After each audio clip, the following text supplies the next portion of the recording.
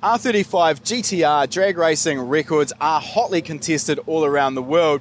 And we're here with Tony from T1 Race with this R35 behind us that currently holds the record for the fastest GTR with stock location turbos. It's run as quick as a 701 at 207 mile an hour, producing somewhere in the vicinity of about 2,280 wheel horsepower on Tony's hub dyno. So we're here to find out a little bit about what goes into making a car like this so fast.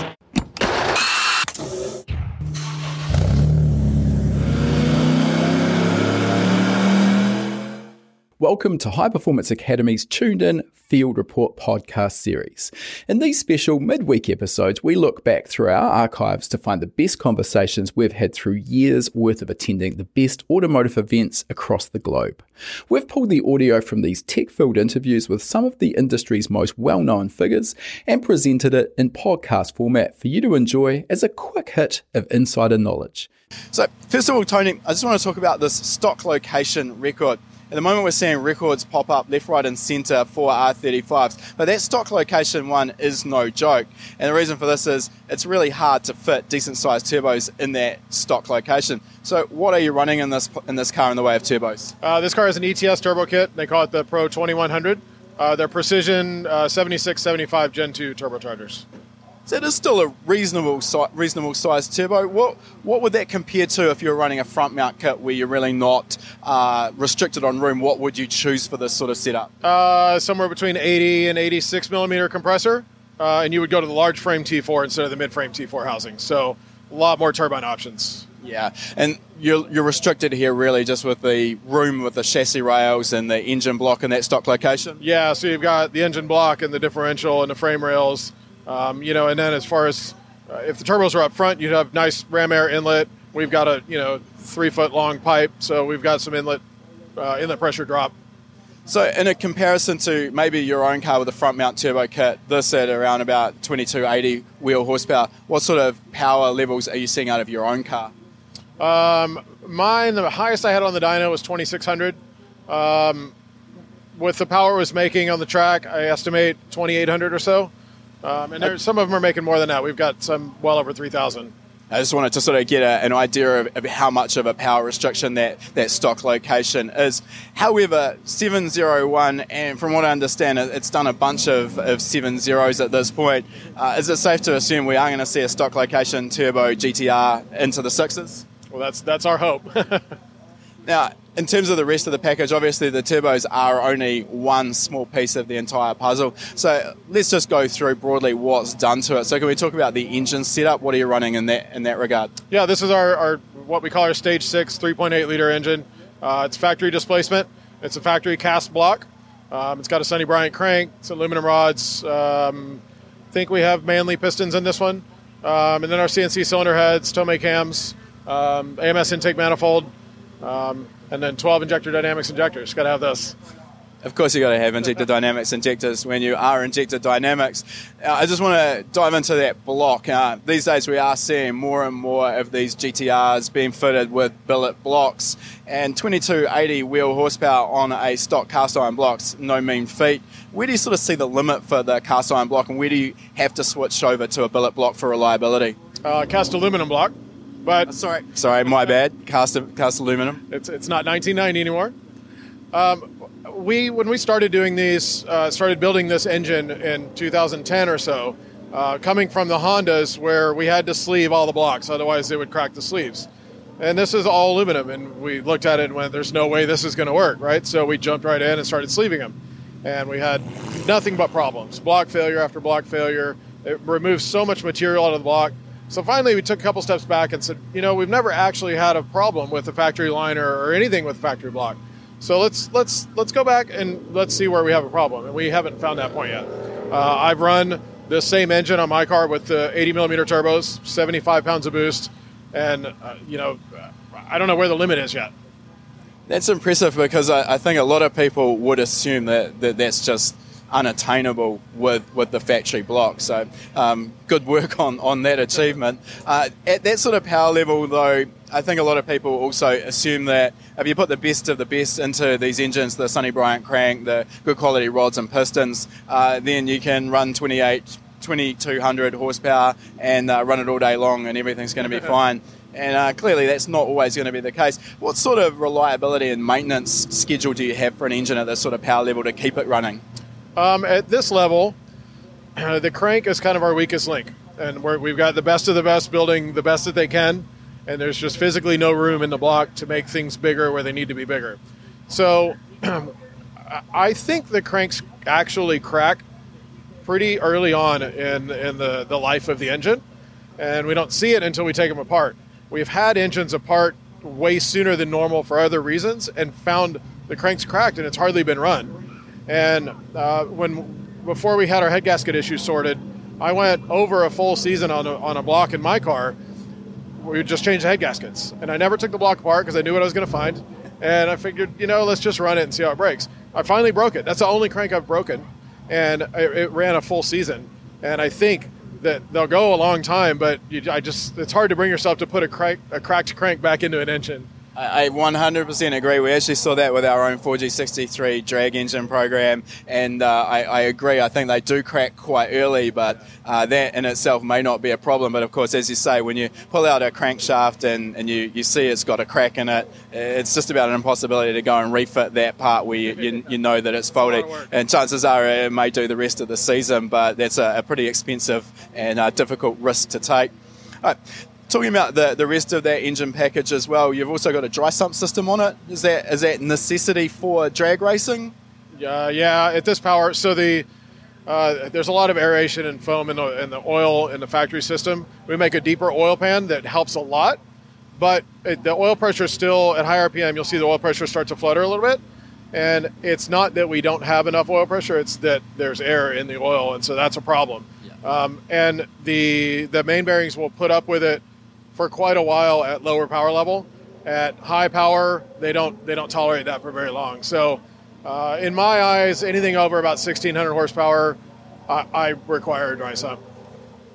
Another aspect with this car is that you are running a removable front clip and the whole front end is completely closed in. So obviously you've got something that is dedicated now to drag duty, which is just fine. Problem with this, of course, is you've got no airflow for a traditional air-to-air intercooler. So you're running water-to-air here. Can you talk to us a little bit about the advantages with a water-to-air application, intercooler application for drag racing? Sure. So you get the obvious aero advantage by being able to block off the front end. An air-to-air intercooler is almost always just this big brick, so placement can kind of become a problem. We do have a lot of room on the front of these cars, but a 1,000 horsepower air-to-water intercooler is this big, and the air-to-air is huge. So we can save weight. We get the air significantly cooler. On a day like today, an air-to-air is going to do pretty good because it's a little chilly.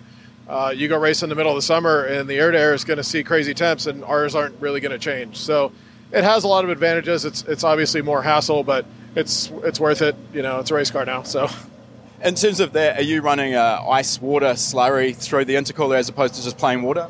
Yeah, on the dyno, I usually don't even bother to put ice in it because you can do a few pulls and it's still almost room temperature, and it'll cool. It'll keep the air temps below 120 degrees or so with just water in it.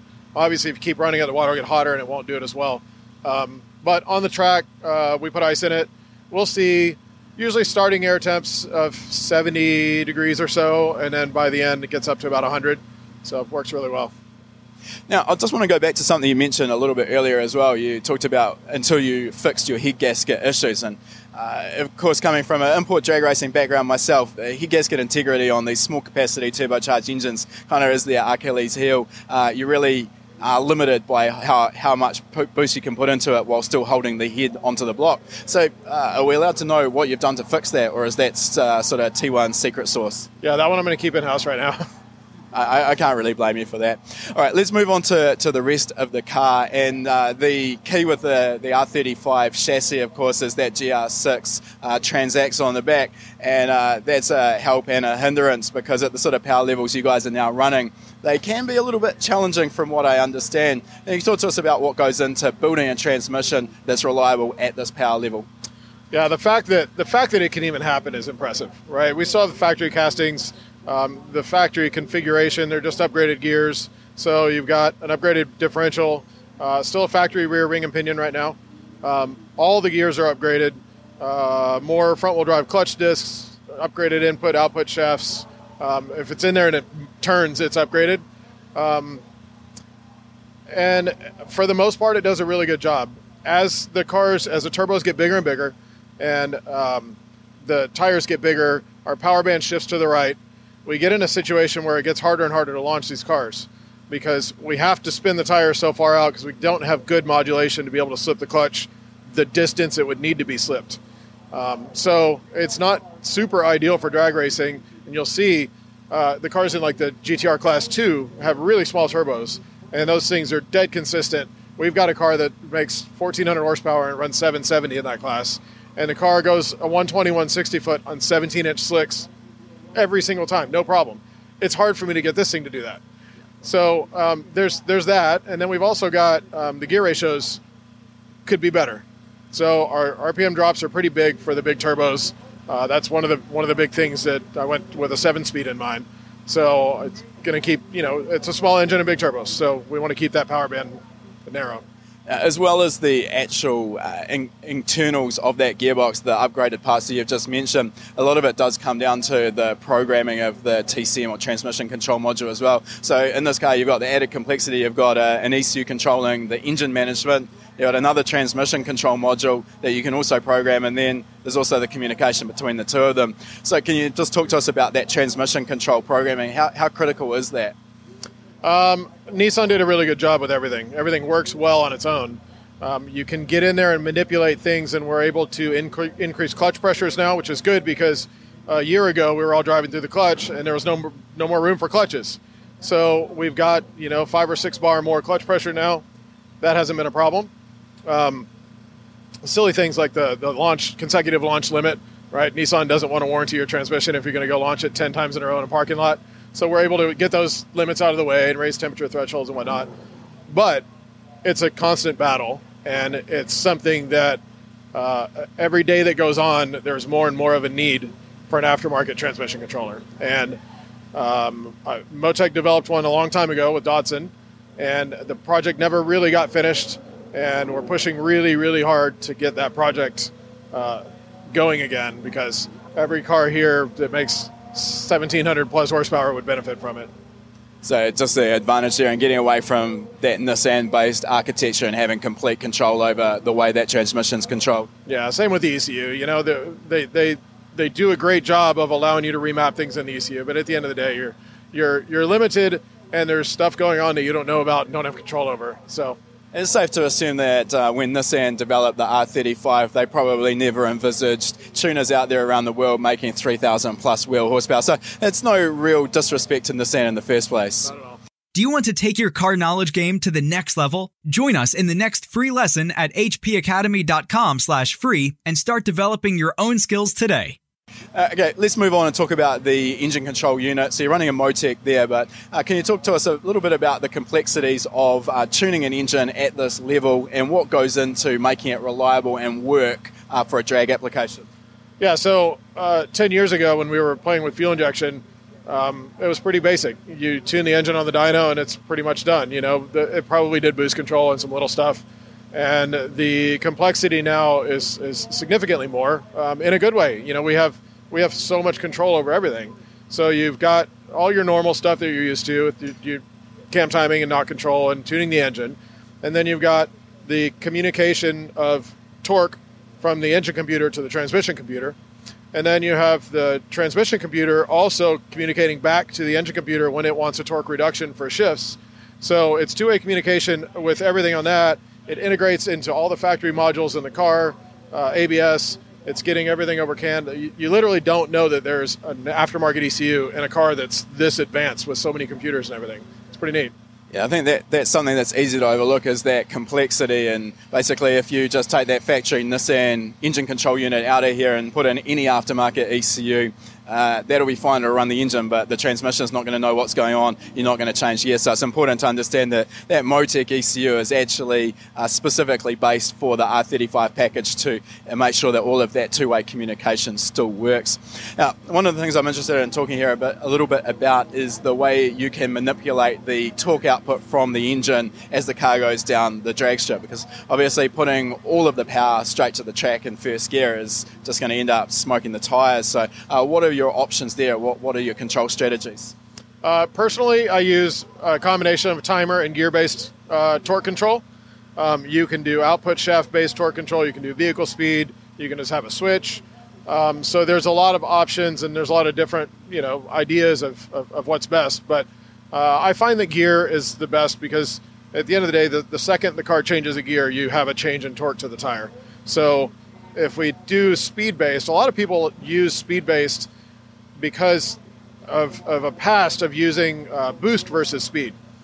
And you do want to use boost versus speed. But really what you're doing by doing that is keeping torque flat. And so this is already doing that. You're just telling it the torque. It turns up the boost relative to speed. So it just does all the hard work on its own. I think for those who sort of aren't following that as well, you've got to understand that you've got the torque coming out of the engine, but as it goes through the gearbox, that torque is multiplied, and what we're trying to do is manipulate the amount of torque being produced at the wheels, and that's that interaction at the wheels that is really going to limit how much traction we can get there.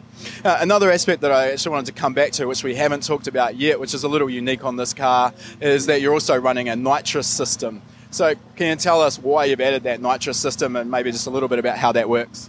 So everybody knows me. I've never been a big fan of nitrous. The reality is it can work well if it's all done properly. The M1 has a really neat nitrous program, and everything's accounted for. Everything works right. We're turbo limited, and we've run 4 7.0s. So...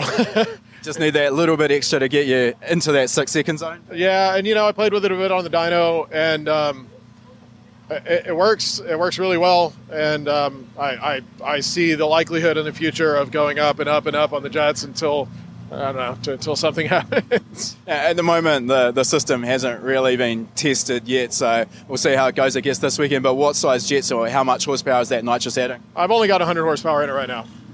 I brought all the jets, but that's all we're running right now. All right, look, it's been great to get some insight into the car, Tony.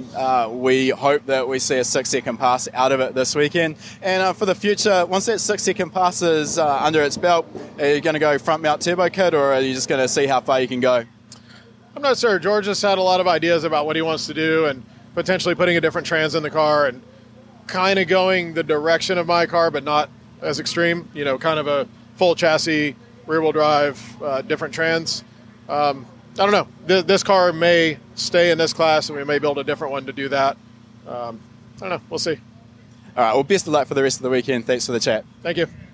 If you enjoy this podcast, please feel free to leave us a review on whatever platform you've chosen to listen to it on. It goes a long way to helping us get the word out there.